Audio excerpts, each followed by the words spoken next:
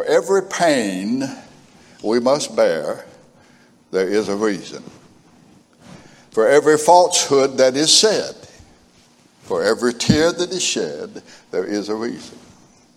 For every grief, for every trial, for every weary, lonely mile, there is a reason. We will trust our Lord as we should, knowing that all this will work for our good, because our God is the reason. In 1947, which was a long time before many of you were ever born, a 21-year-old man named Henry Thomas Mahan became the song leader and the assistant pastor of the Pollard Baptist Church in Ashland, Kentucky. The pastor was named Don Wells, and Don Wells wanted to have a meeting. He wanted to have a 2-week meeting, but he didn't know where to look or who to ask. So he asked a fellow named Dr. Charlie Stevens, who was a school principal. Dr. Stevens, do you know anybody? He said, yes, sir, I do. He said, I would recommend that you have Ralph Barnett. Ralph Barnett, who is he? He said, well, he's billed as the evangelist who is different. Brother, he was different. And so they had that meeting, they scheduled that meeting with Barnett, and when Ralph Barnett was introduced, and it was a large church, and they had a balcony like this, and the balcony was filled. The balcony was across this way, filled. Church was packed. 21-year-old Henry Thomas Mahan was right down on the first row. And you never knew what Ralph Barnett was going to do. He wore his glasses like that, you know. And he stood up there in the pulpit, and you wondered if he even knew where he was. Then all of a sudden, he looked right down at this 21-year-old assistant to the pastor, song leader, Henry Mahan, and he said, son. And Henry looked around, you talk? Yes, I'm talking to you. He said, do you know Romans 8:28?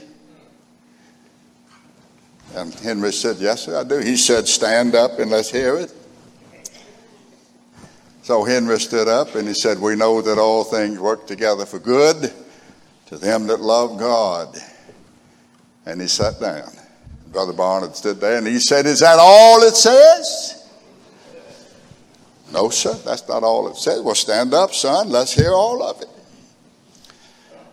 So he stood up and he said, we know that all things work together for good to them that love God, to them who are the called according to his purpose. And suddenly, as if a new energy had been infused into him, Ralph Barnett said, purpose, purpose, purpose. He said, son, God never does anything by accident. He does it on purpose. When the Lord Almighty created the heavens and the earth, did he do it accidentally or did he do it on purpose? Did he determine that he would create a universe, a cosmos on purpose? That he would create galaxies populated with millions and millions of stars and planets, that he would create a habitable planet called Earth, lighted by millions of stars, and a moon by night and a sun by day. Is the universe an accident? I say he created it on purpose. The earth rotates on its axis. Doesn't feel like it, but it rotates on its axis at 1,000 miles an hour at the equator. What would happen if the earth rotated at only 100 miles an hour? Just for starters, days and nights would be 10 times longer. Every 24-hour day period would lengthen to 240-hour days. How'd you like to have an 80-hour work shift?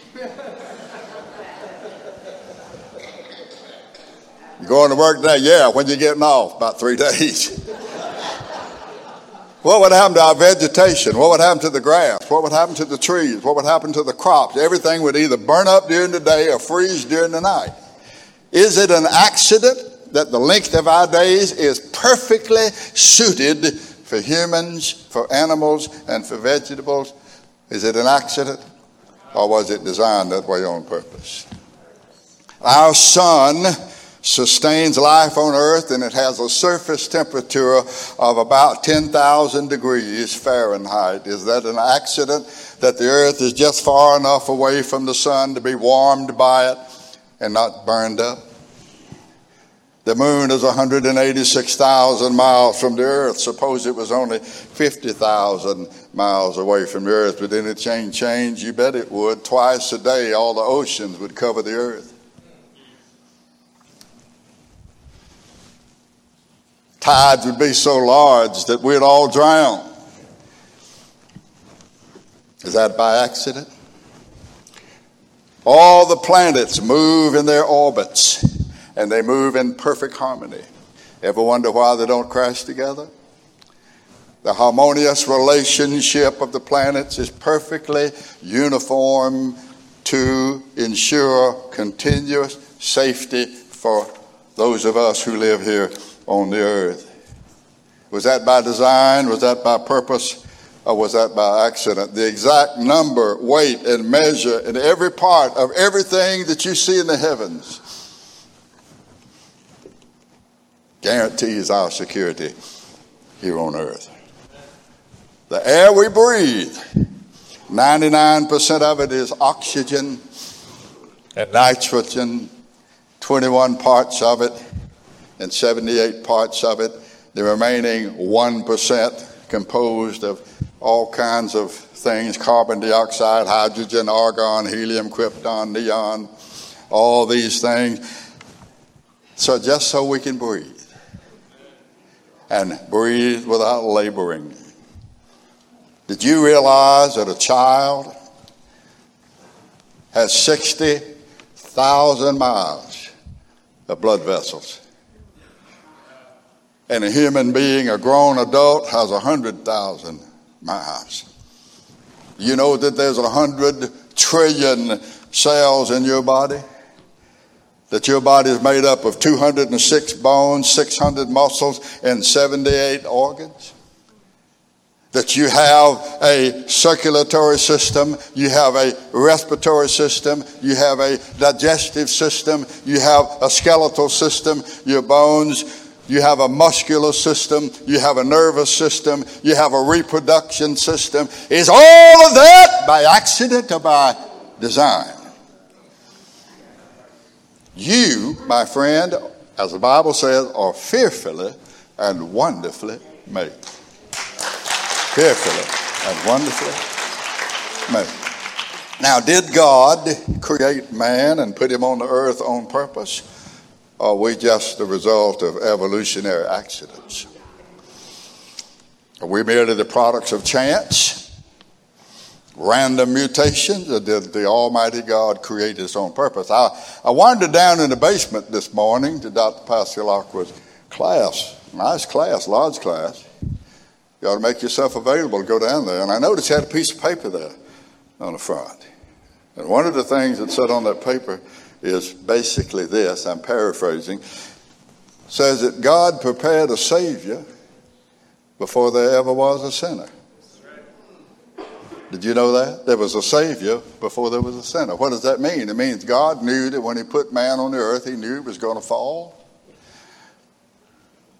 All of that was by design. All of that was done on purpose. Now listen, this is where we get personal. I don't know your life story. I don't know where you came from. I don't know where you were born. I don't know who your parents are. I don't know about your growing up years, but I know this. Nobody is born into this world by accident.